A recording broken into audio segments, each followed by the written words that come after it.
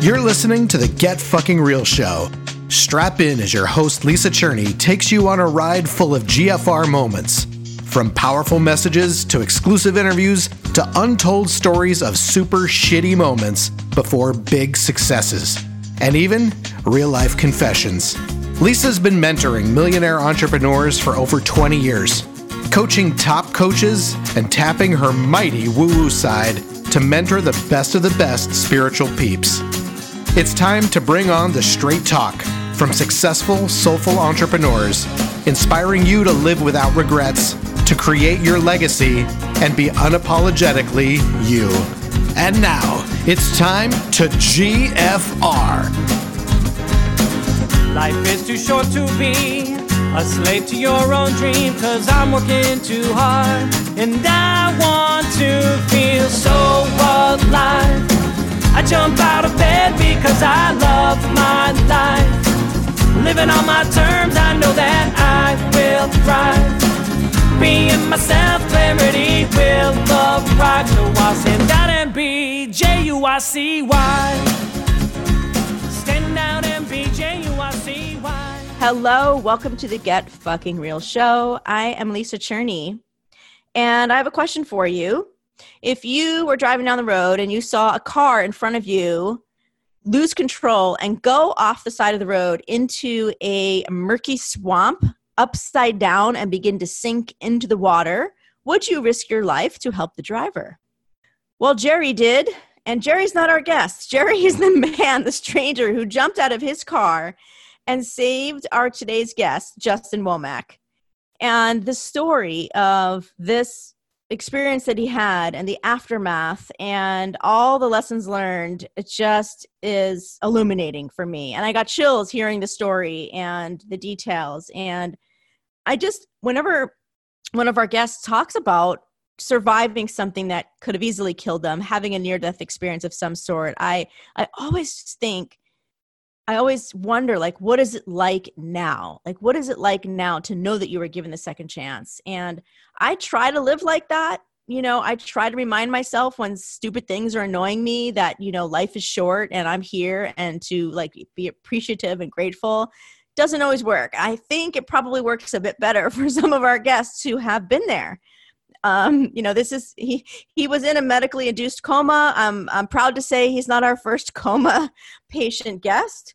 It's really amazing, the GFR wormhole stories that we get to share, and we get to celebrate the after story, the after picture, and see all of how it shaped the person along the way. Justin is no exception to this. He is now a digital marketing specialist, copywriter, speaker, and he'll tell you how that's not an easily won title for him, and the co-host of his own podcast called Marketing Geeks. He went from working sort of behind the scenes and even, you know, having a corporate job to fast tracking his own business after this harrowing experience of his car accident. And it was a delight to really, you know, be with him in this story. And I mean, I got chills. It did just rebirth my faith in humanity, hearing about this guy, Jerry, who I like calling by his name because I just feel like, wow, just a representation of what people are capable of. Just really amazing. And now their 1.5-year-old calls Jerry Uncle Jerry because that kid would not be alive without Jerry. So I feel like we should have Jerry on the show, but we don't. We have Justin on the show, and his perspective of the events, although because he was unconscious for the first 30 days after the accident, his account of the story is through other people's eyes. And then of course his own, and what he learned, and how his picture of life and success and his fears completely changed afterwards. So this is a conversation that will invite you to question your own thoughts and your beliefs and your fears if you're up for something like that. And I hope that you're listening to the Get Fucking Real Show, that you're up for something like that. So what else I want to let you know about him? He is Oh, you know what is cool about him? He has a master certification in NLP, neuro linguistic programming. He says that really helped him get out of his fears of public speaking, and hypnotherapy and neurofeedback. And he even talks about his woo-woo friends that helped him through his recovery. And of course, now he has a greater appreciation for all things that helped him heal. So without further ado, I would like you to meet Justin Womack. Justin Womack, welcome to the GFR show. Thank you for having me. I'm excited to be here. I'm super excited to be here. When I met you at the event that we were at, and you shared your story, and you're like, my car was underwater, upside down. And I mean, that's all I needed to hear. Tell this guy's story, which is funny because there's so much to this story and your transformation. And I just assumed, right? Like I assume when I meet somebody in the context where it's a room full of entrepreneurs, we're doing, revolutionary transformational work, I'm assuming that if someone gets up and shares like a huge, wormhole like that there's going to be a story. So thanks for not disappointing me. Yeah. It's funny. Every entrepreneur seems to have like the craziest origin stories ever. But they're all true though. It is true. And I believe that the mission-driven folks, like the purpose-driven folks, the folks that are like, I'm fucking inspired, I must do this thing, and it's personal to them, those are the ones that I think are the juiciest before stories. It's true. Yeah, for sure. Yeah. Okay. So let's dive in. And so we're kind of already hinted at the punchline briefly. There's so much to it. So tell us, like, what was your life like, and your sort of like, how you thought about success and things like that, like before this sort of turning point incident, that happened. Yeah. Like going way back, I think my initial view of success was one of like traditional values, traditional employment, safety, things like that. And this wasn't necessarily my view, because I think actually I grew up with a lot of entrepreneurial tendencies that just were not nourished at a young age. So I kind of credit my mom on this side, because I think she follows that pattern of kind of safety and security. My father too, in some ways, does. But for whatever reason, like as a kid, I was like obsessed with like baseball cards and garage sales and things like that. Some of the things that I would associate kind of with the entrepreneur spirit. But I fell off that track. And so after graduating high school and going to college, I graduated college and I took a job I took the highest paying job that made an offer to me, and that was in the insurance industry. So I went from college to the insurance industry, and I quickly discovered that even though they paid me the most in the short run, that was absolute misery for me. Like when I lose control over the ability to regulate my own schedule, I don't do well. When I'm at the mercy of somebody else's like punch in, punch out time, it's just something inside of me has a real issue with that. And it quickly turned into something that was a massive burden for me. And like the best way I can describe working for somebody else on a long-term basis is that it was like soul deadening. Like I felt like, yes, I felt like my spirit was dying. And I remember so clearly how I quickly realized in employment that if I worked harder than the next person, not only did I not get rewarded and not make more money, because again, when I started this was not a commission job, this was a job. But not only did I not get commission and not get rewarded, I also kind of got punished because my coworkers would get mad at me for outperforming them and making them look bad. So like in the entrepreneur community where I came from, it was like a culture of do the least possible or to get by and not get noticed and just kind of float your way through. And that just didn't align with my expectations or values for myself. And it didn't align with what I wanted to accomplish in life. And I think when I took that job, I remember early on after the interview process where the vice president of the company came up to me and he said, we want to offer you the job, but is this what you want to do for the rest of your life? And when he said that, that was the first time I'd even considered that this was going to be the rest of my life. Because even when I was doing the interview after college, it never seemed like it could possibly be permanent. So those kind of things were like just eye-opening to me, that people would be at one job for an entire career span, that you could stay within one industry. It just doesn't settle my need for variety as well. Because I like to do different things. I like to challenge myself, and being stuck in these burdensome routines where it was brutal. I can just tell you that. And I felt like every day was a hamster wheel. And like, I felt like I was trapped on this thing and that there was no escape. So I just felt absolutely, I think the best way I could say is stuck or trapped. It was a internal feeling of misery. Yes. So crushing, is so vivid and so relatable. I'm sure to many of our listeners who are either in jobs or they are, like me, a corporate escapee. I totally relate to this. When you talk about,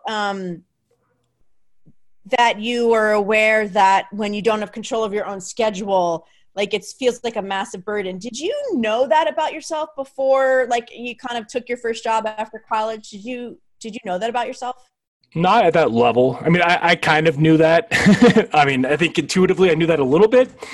But again, I had never taken a job for more than a few months at a time back then.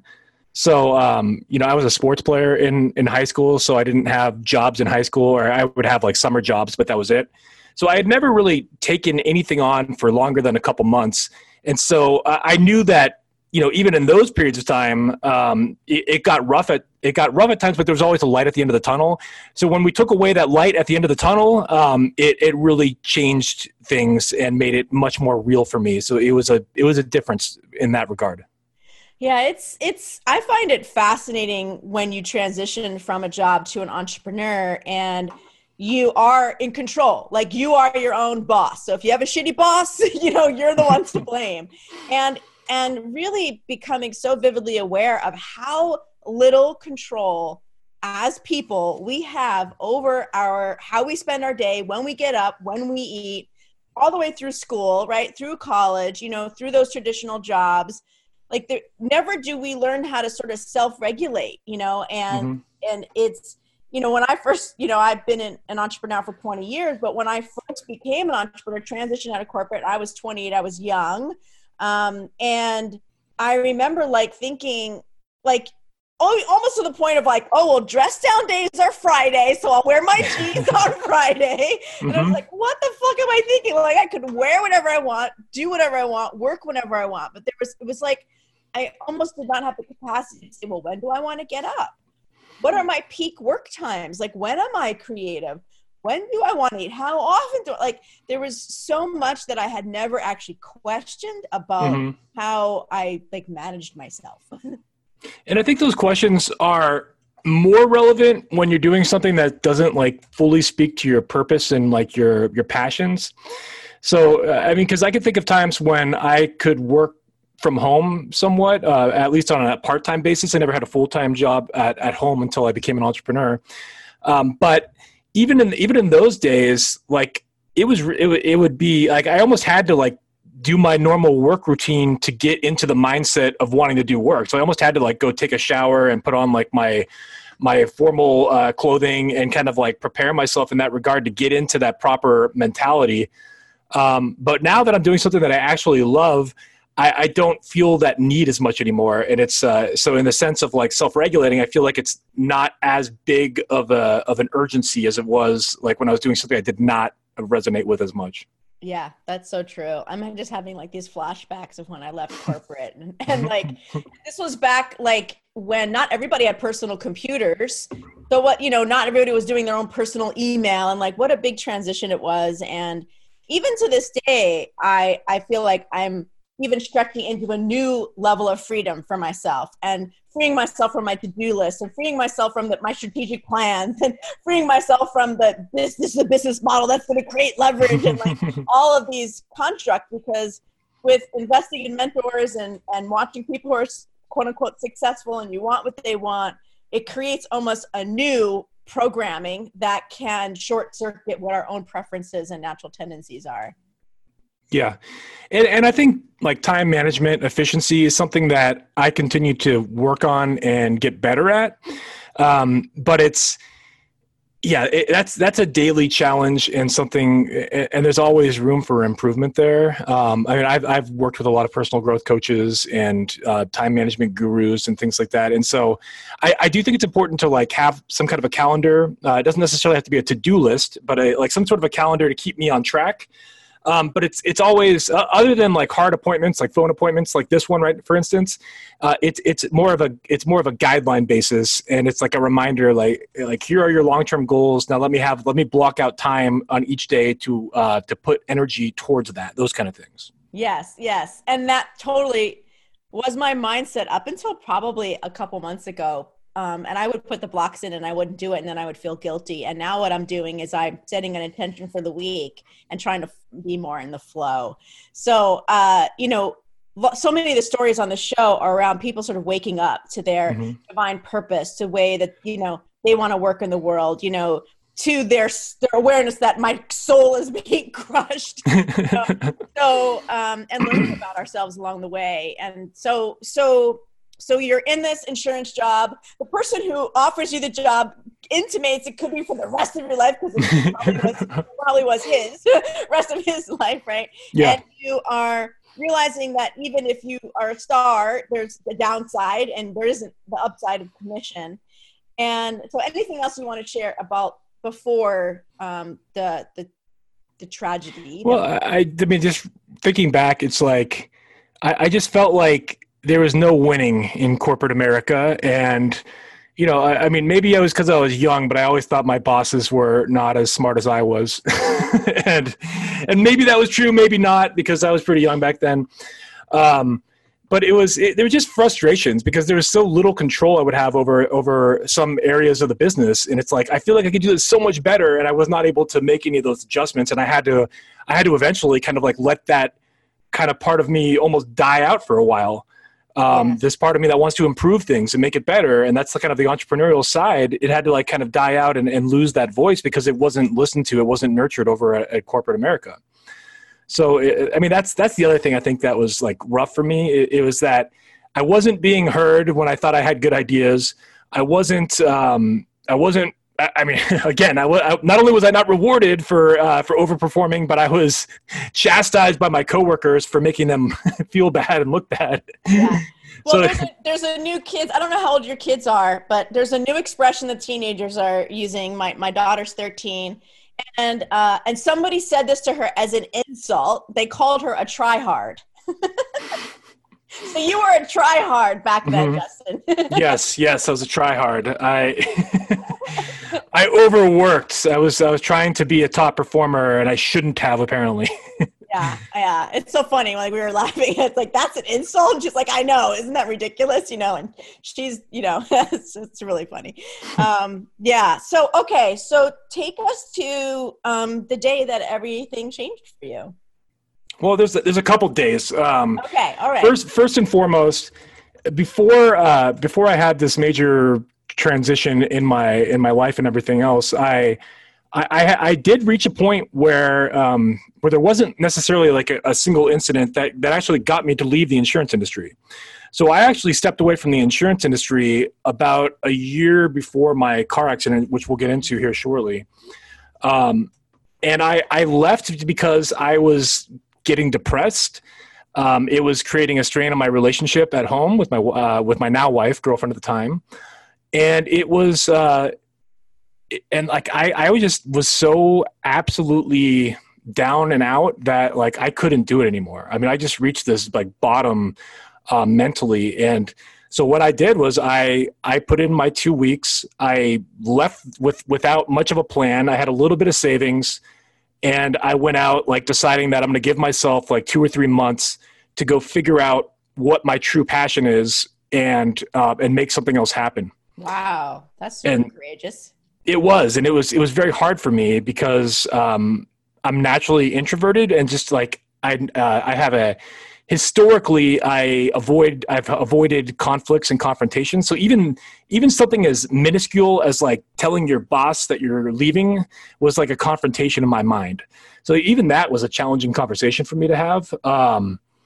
So there's been so much like personal growth work that I've done like over time now that it's like, it's funny to look back at some of these things that were challenges for me then that are not now, but reflect back. How did you get to the place where you were able to do that? I mean, especially when you're feeling depressed, it's sort of hard to like, actually like motivate yourself to, to make a change like that. Was it because, the relationship was being threatened, or like what was it that actually finally got you to do that, especially with no plan? Yeah, it was a combination of the relationship being threatened, and I'd actually started going to therapy sessions. So I had been seeing people about it, and it was I found some support and found enough courage to kind of make that leap. Was starting to go to therapy a leap for you? It was a leap for me because it was the first time I'd really asked for help, I would say, in any kind of regard personally, especially on the side of like mental health and growth and wellness. So the act of kind of saying that, okay, I can't do this on my own, I'm going to need some extra help, was that was a bit of a leap for me, because it was the first time I kind of was able to allow myself to, again, like welcome in outside advice and like really take it in on a deep level. And this kind of proceeded into where I really dove into the coaching business shortly thereafter this. So. Yeah. Thank you for sharing that. It's been really beautiful to be in conversation with men on this show and really have them share about how fucking hard it is to ask for help. Mm-hmm. Not that it's super easy for women, but it just seems to be inherently harder for men. There's just more messages around, being tough and all that shit. Episode 13 is with a gentleman named Scott Sargent, who was an Olympic athlete and talks about dealing with suicidal thoughts. And he just had his coaches being like, there's no room, like there's no room for asking for help. Like there, and he had all these people around him, like swarming around him, and he just felt completely alone. So I'm glad that, I feel like, you saved yourself by going to therapy, and it seems so fucking simple to go to therapy. But I remember the first time that I called a therapist, it just felt like I don't know why it just felt like such a big deal. And I'm hoping that nowadays it's becoming more acceptable because it could have gone away different, right? Yeah, I think it is becoming more acceptable. And I do think that men do have a lot of stigmas around the whole therapy thing, because it's just like your traditional masculinity, walk it off, handle it yourself. I have a dad that was very much of that mindset. So, injure yourself, walk it off. You don't know how to do something, go figure it out. Tough love kind of a father in some regards there. So, and somebody that, to this day, I don't know that he would ever be willing to go see a therapist like that, because I don't know that it would meld with, the way he sees himself and his identity. But it's been interesting because I've seen it from both sides, because someone like me that asked for help, got help, and then made a big transition. At least that was the start of it. There's another piece to this that we'll get to. It made all the difference in the world. And then there's somebody else that, I can think of that had major issue, chose not to get help, and then died as a result. Yeah. And so it happens both ways, but it's like the stubbornness. If you let the stubbornness take over, it could kill you. It's that serious. Sometimes it can be a matter of life and death for just asking help and reaching out your hand. Yes, I like that. The stubbornness can kill you. Yeah. Yeah. Okay, so what happens next? So you leave, you get up the courage to leave and give yourself space to find your purpose.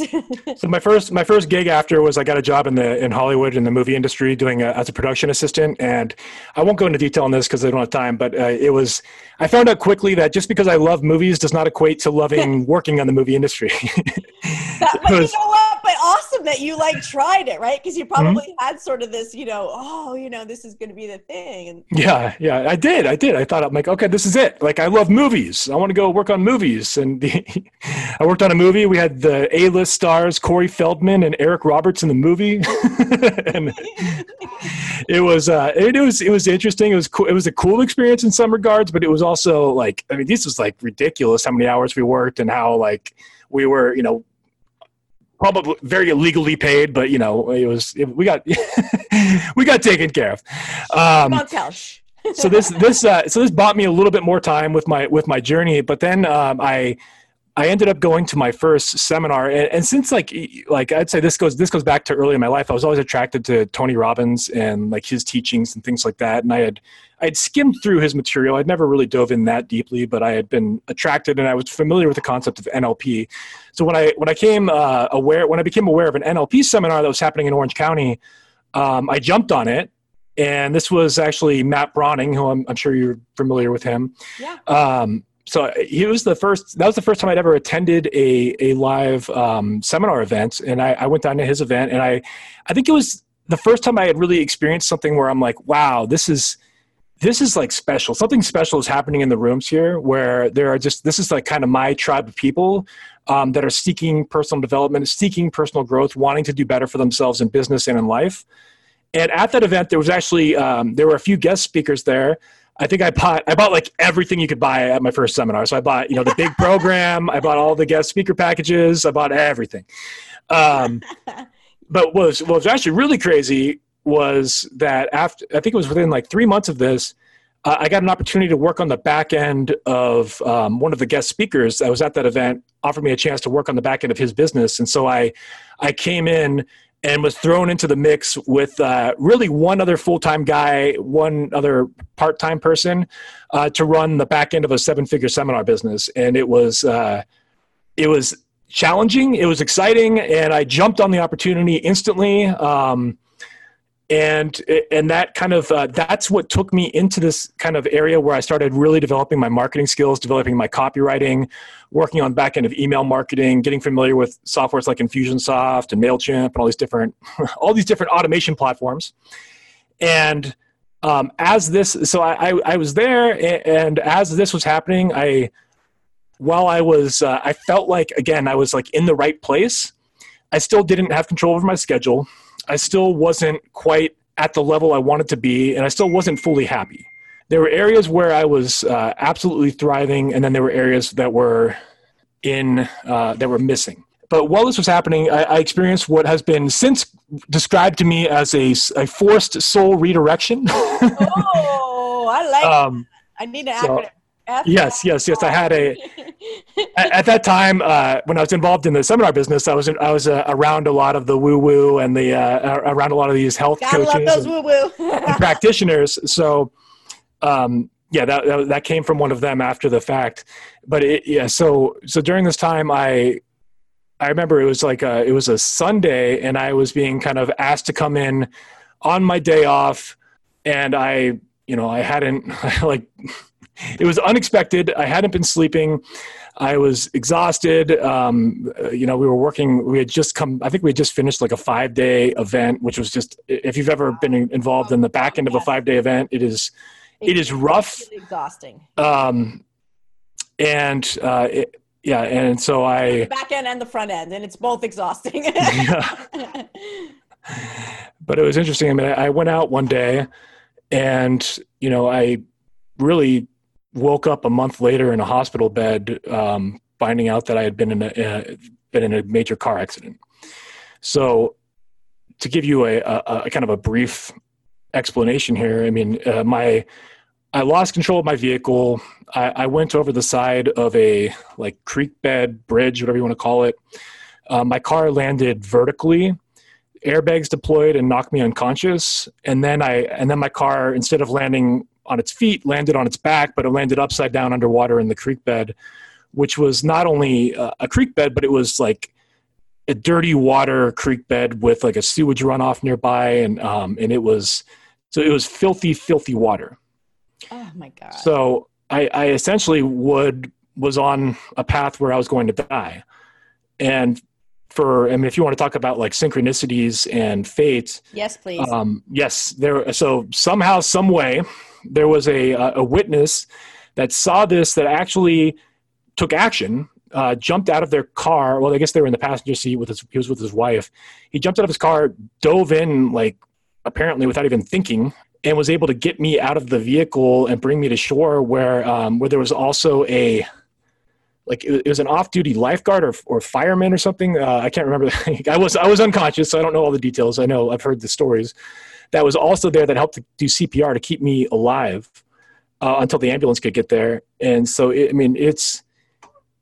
it was pretty intense. And what's really crazy is I've talked to the guy that pulled me out and saved me. I have a bit of a relationship with him, and we try to see him, once a year if possible, and try to keep that connection alive.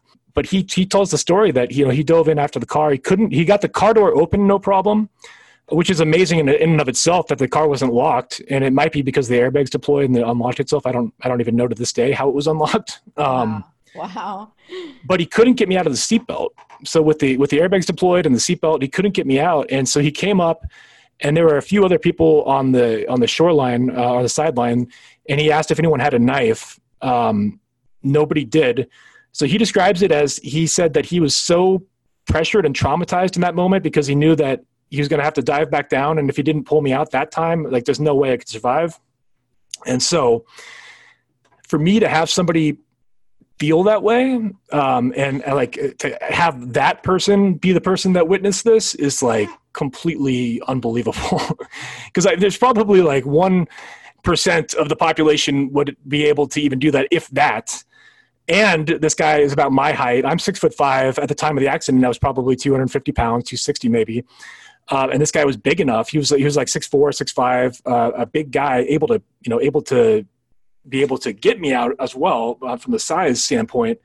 So there's just so many things that had to go right for me to survive something that went very wrong.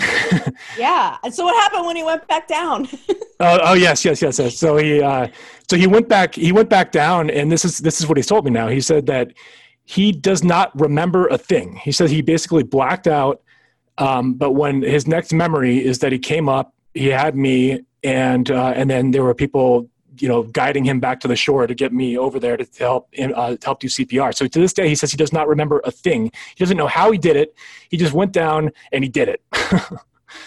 It's so, yeah, there's so many like crazy elements of the whole story. Wow. But this was only the beginning of my journey. And had it been, what's his name? Let's give him a shout out. His name is Jerry. Jerry. Oh, yes, my God, man. Wow. Out. Fucking angel from God, Jerry. Yes, he really is.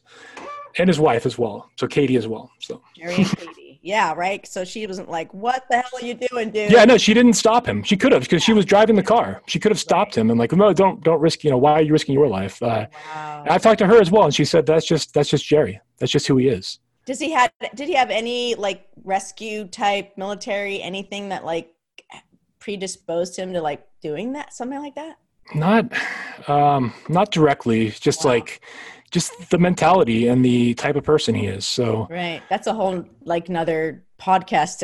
Yeah, and he was actually awarded. I don't remember the name of the award, but he was given some kind of citizens award for his actions because of what he did too, which I think is amazing. So that's amazing. But again, this was only the start of my journey because I had ingested this dirty water, and like had it been clean water, it would have been like a near drowning experience, and I probably wouldn't have been that big of a deal. But having ingested dirty water and aspirated it into my lungs, I had developed I had quickly developed ARDS, which is acute respiratory distress syndrome, where my lungs were basically hardening to cardboard. And I had what's called Aspergillus pneumonia, where Aspergillus is a type of fungus that's pretty common, that's harmless in small doses, or whatever you want to call it, small amounts. But when it's actually growing on your lungs, it's very, very, very dangerous. And so I had a big uphill battle where the doctors described it basically that my lungs were as sick as they could possibly be. I was not expected to survive the night. And things were bad for quite a while before they got better. So, I mean, even going further with the amazing elements that let me survive this thing. Like I had to be put into what's called a rotaprone bed, which is a specialized bed that they happen to have at this hospital, which they don't have in many hospitals. I think the maximum height was like 6'5" or 6'6", and I like cleared it by like a quarter of an inch apparently. Otherwise they wouldn't be able to use it. Oh my gosh. And it's something that's so delicate that like I think they said that this one had never been used before because it's so rare that somebody is sick enough to need it, but healthy enough to survive being moved into it.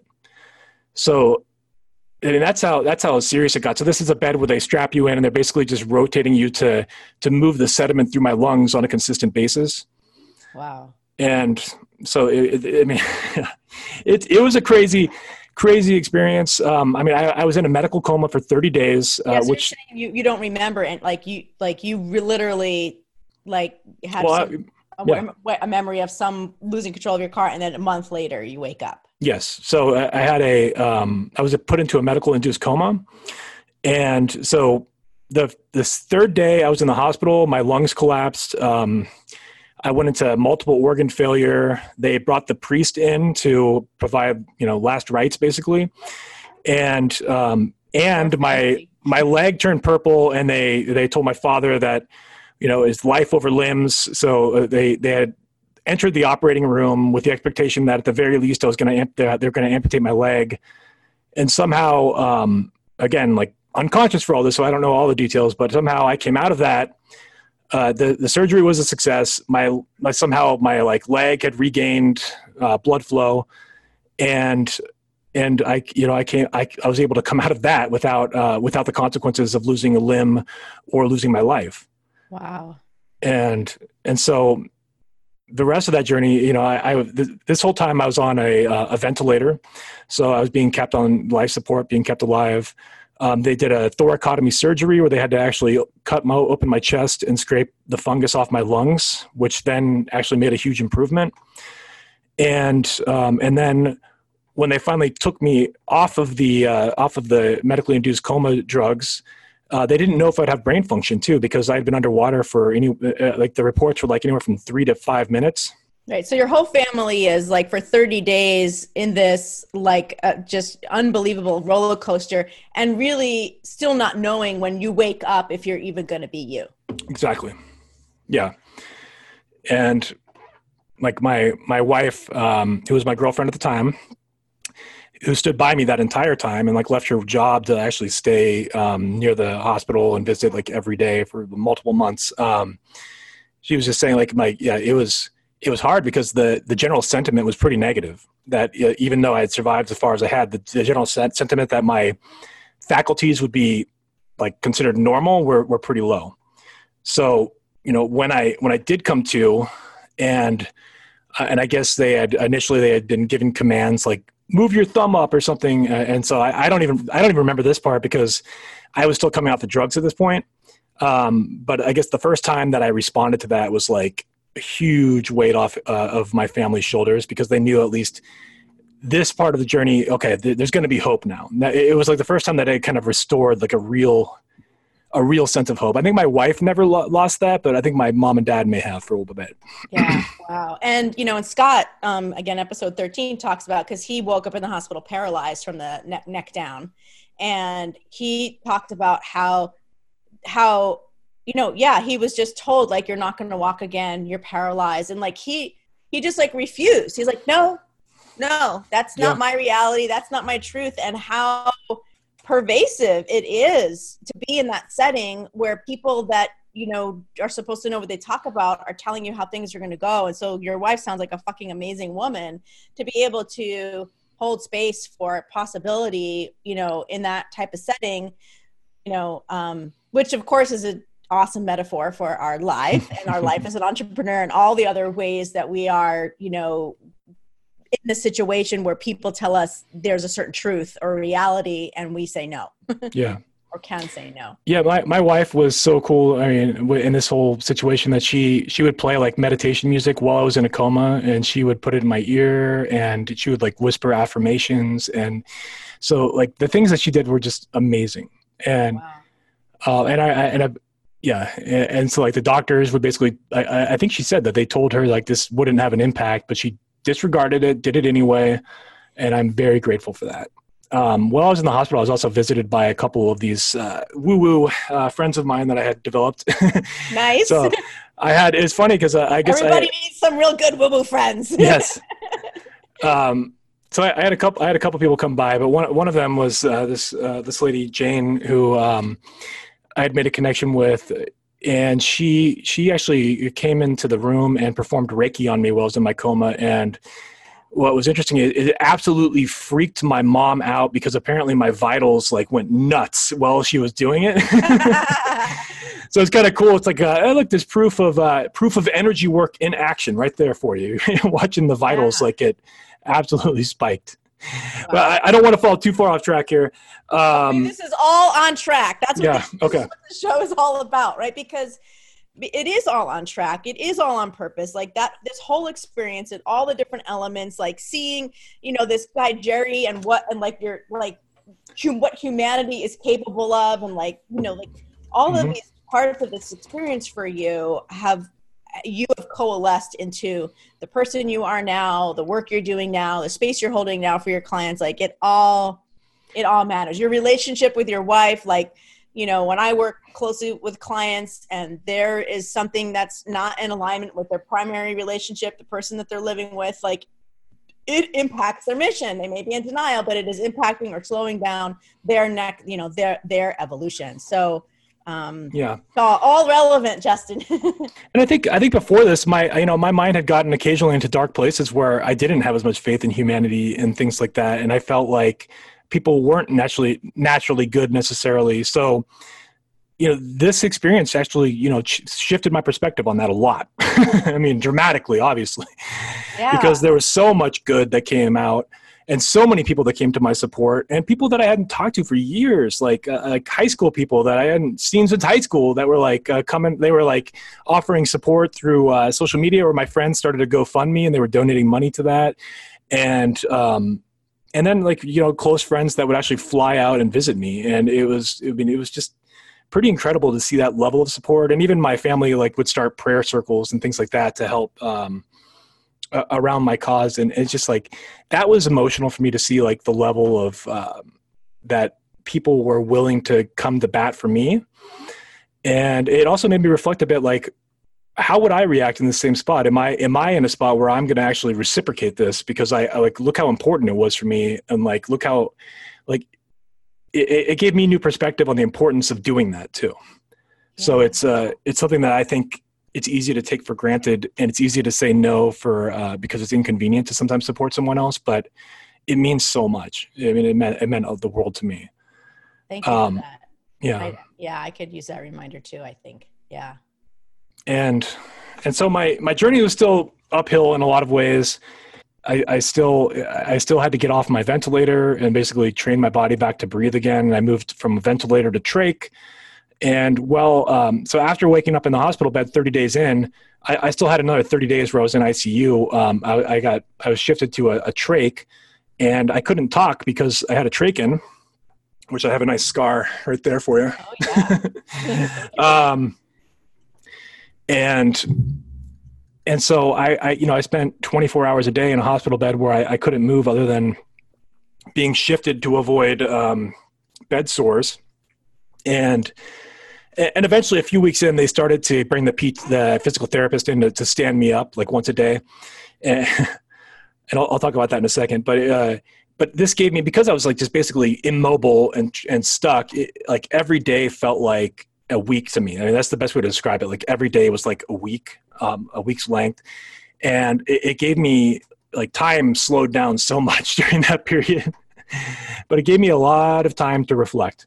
And it gave me a lot of time to think about, okay, if I come out of this with function and the ability to do things differently, how do I want chapter 2 of my life to look, or whatever you want to call it, whatever chapter it is, the next chapter.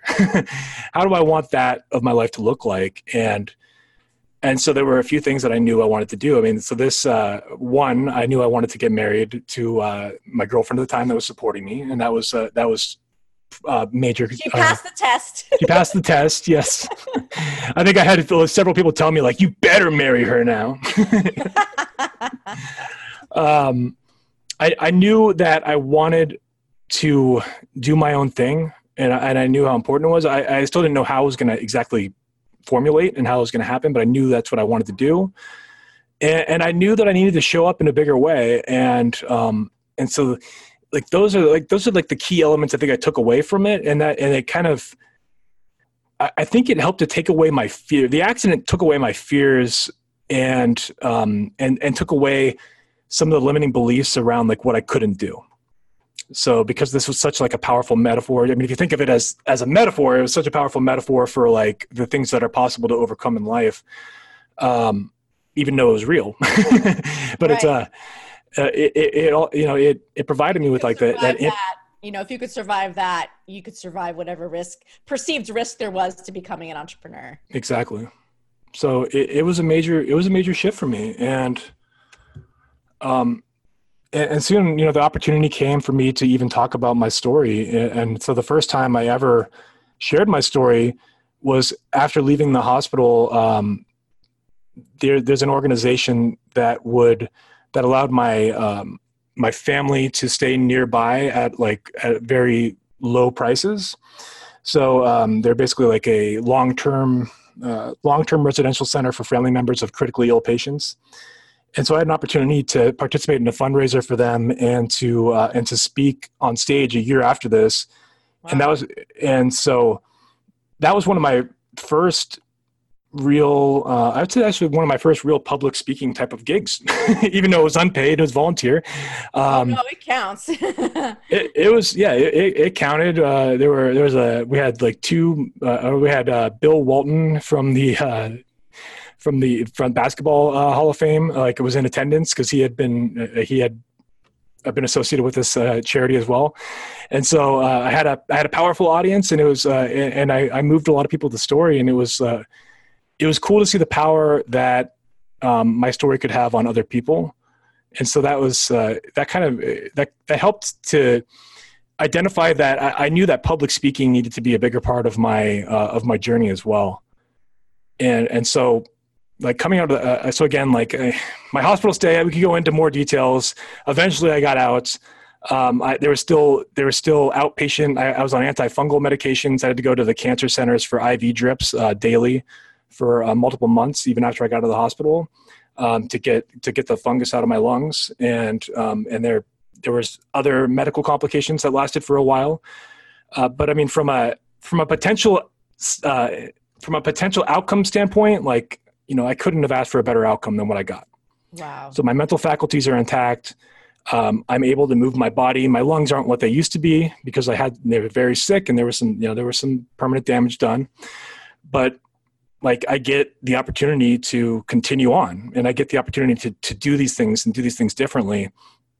And so I think one of the first kind of actions that I took is I actually reconnected with the NLP training after getting out of this. And I took the NLP public speaking course, and that also made a major impact on my life, I would say. And this is after the accident. So I had to kind of get the permission to get over the fears and do it. And I just felt really empowered after kind of doing this immersive public speaking workshop and kind of getting such good positive feedback and having people, feel the impact of what, of my story and what I was able to bring.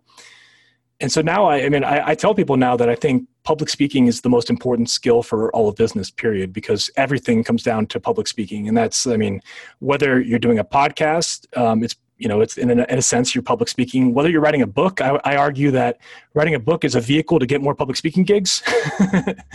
Or if you're networking at your live events, my experience has been that when I network at live events, I have the most success when I am volunteering to speak, or if even at the local chamber, there's opportunities usually to lead your own workshops. So when I get clients from the chamber, it's because I'm leading workshops or I'm speaking at events. It's not because I'm networking and passing out business cards.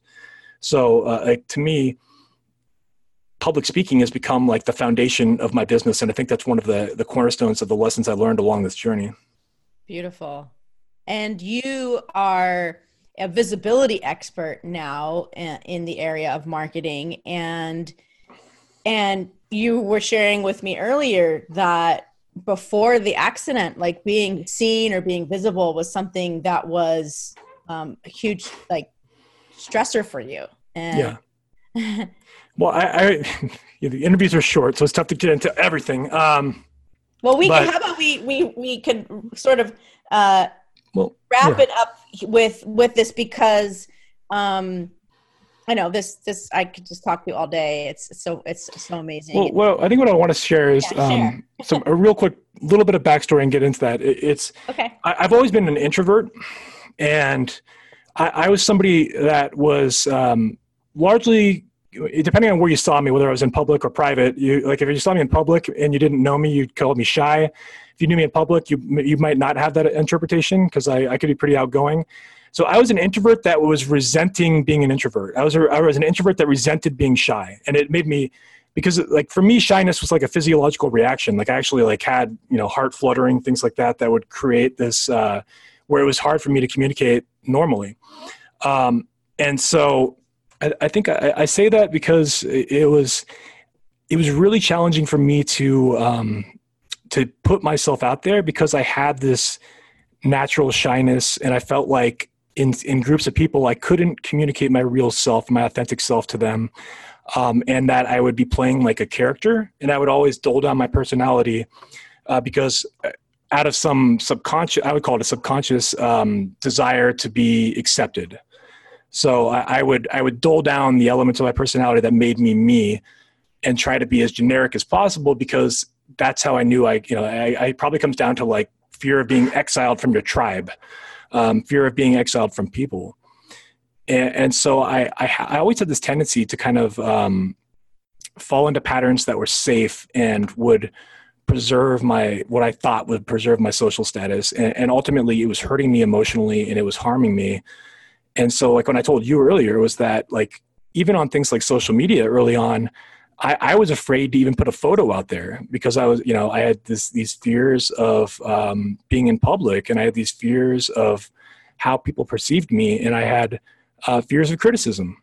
And so I would use like pseudonyms and create accounts and try to hide behind them. And not because I wanted to be like a Facebook stalker, but because I wanted to see, I wanted to be involved, but I was afraid to attach my name to it. Yeah. So I remember even, like testing it out and like creating like an account and like posting like motivational things to see what kind of following I could get, but like terrified to put my name to it. And it was funny because I never really got negative feedback from it, but it still didn't necessarily translate to me putting my face to it. So I guess the accident, coupled with years of therapy and years of personal growth work and like all this stuff kind of accumulating over time, has finally kind of given me the chance to just go for it and put myself out there and, let people know a little bit more about who I really am.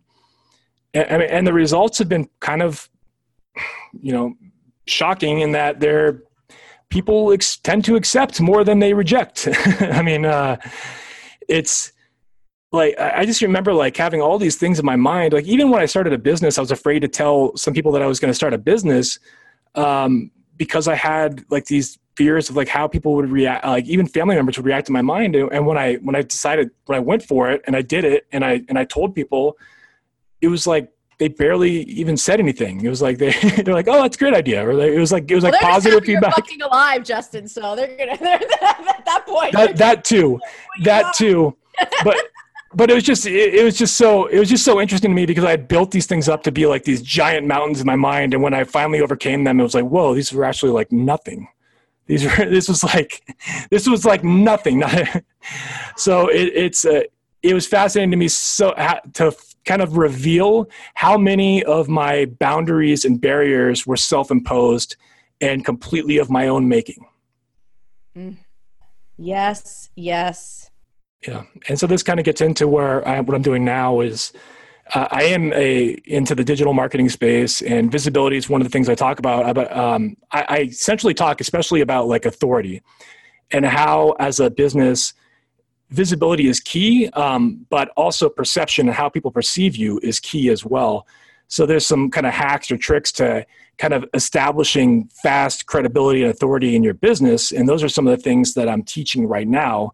And just to give like a brief kind of couple of these, it's really the things I talked about with the realm of public speaking. It's putting yourself out there, but it's becoming a leader. And sometimes it's not necessarily that you're, it's a leader by perception. So there's perceptual authority that's created by things like starting a podcast. Like anybody can start a podcast, and when you do it, the way that you're looked at shifts in somebody's mind, because now you're a leader leading your own podcast. You've developed something. You are an authority on a certain subject matter. If you write a book, you become an authority on a subject by virtue of becoming an author, and it's easier than ever for people to get published and write a book now. So there are paths to kind of adding this prestige to your name that didn't exist before. Even things like leading a Facebook group. I mean, that even has a sense of perceptual authority that you're at the head of that group. And so these are kind of like hardwired indicators of how people will value us and how they look at us. And if we set ourselves up to be perceived as an authority before we move in and make an offer and a sale, we're in a much better position to get their attention and to get them to really listen to our offer than if we do not do that. In fact, like the chances that you're able to influence and impact someone to the point of making a sale are pretty slim if they're not seeing you as an established authority. So this is one of the key elements of kind of influence and one of the key elements of business in my mind, in my opinion. I love everything you shared, and I've said this multiple times on this show that I am listening to you in a different way because of the conversation we've had prior to this. I know that you used to not perceive yourself to be an authority. I know that you have had challenges being visible. I know that you have had a huge shift in your perception of what people think of you, and you've pushed through fears around your confidence, and like all of those things, Justin, have me hear something that could just be, oh great, here's more marketing tips, right? Like, to go, yes, there is a perception of authority, and these are the things that I could do to put myself out there in a bigger way. I need to push myself outside my comfort zone, just like Justin did, with or without having a harrowing experience, you did. So I really appreciate, all that you're bringing to the game that you're playing now. And if you're an introvert, there's ways of easing yourself into it, because like you can write a book. Again, that's easier than ever with Amazon Create Space and things like that. And you can do a podcast if you're afraid of being on video, because podcasts like this can be a mix of video and audio, but it doesn't necessarily have to. It could be just audio only. And sometimes that makes the difference for people. And if that's you, like, don't miss the opportunity to get on the podcast boat, because I think there's a huge emerging industry behind it, and it's a great time to get involved. Yeah, it really, really is. It really is. So is there a final lesson that you learned from your experience that you want to leave with our listeners? I guess a couple things I'll leave you with. I found that the importance of not only kind of following a passion, but also taking fast action and implementing concepts with speed. I find that to be really important, because I think, and I wish I had, in some regards I look back and it's like, okay, I had to do this journey to get to where I am now. In other regards, I look back and I'm like, well, I really wish I had found my passion sooner. Right. And so if I'm talking to somebody that's kind of getting started, I think that the lessons that I've really learned are that in business, one of the biggest indicators of success is how fast you're willing to implement new actions that you learn. And my one experience that I'm just going to gloss over real quick here is because also after this journey, I've become a podcast host of my own. I'm a co-host of a show called Marketing Geeks, and we've now crossed over 200,000 downloads. We've had people on the show like Pat Flynn and like big names like John Lee Dumas and Dan Locke and like well-known people in the industry. And it's something that I dove into without knowing a thing really about podcasting. I just kind of put myself into it, learned it as I went along, but I took fast action and I course corrected along the way. Imperfect action is so much better than never taking action, or version 1 is better than version none. I've heard many times. I like that. I like that one. So like, if you have a goal that's really a passion of yours, like go do it and don't worry about it being perfect, because in some regards, I've heard it described that perfection is not the highest standard you can hold for yourself. It's actually one of the lowest standards you can hold, because it leads to never taking action. I like that too. Awesome. And again, more profound coming from somebody who almost wasn't here. So, so thank you, Justin. It's been a delight. And yeah, I'm changed because of this conversation. I know many other people will be as well. Cool. Well, thank you for having me. That was a lot of fun. You're welcome. I hope this show has left you with a renewed faith in humanity like it did me. Wow. To keep in touch with Justin, we have put a link in our show notes to his authority building checklist, and he's an awesome digital marketing specialist. You can keep in touch with him in all of the social media places, also links in the show notes.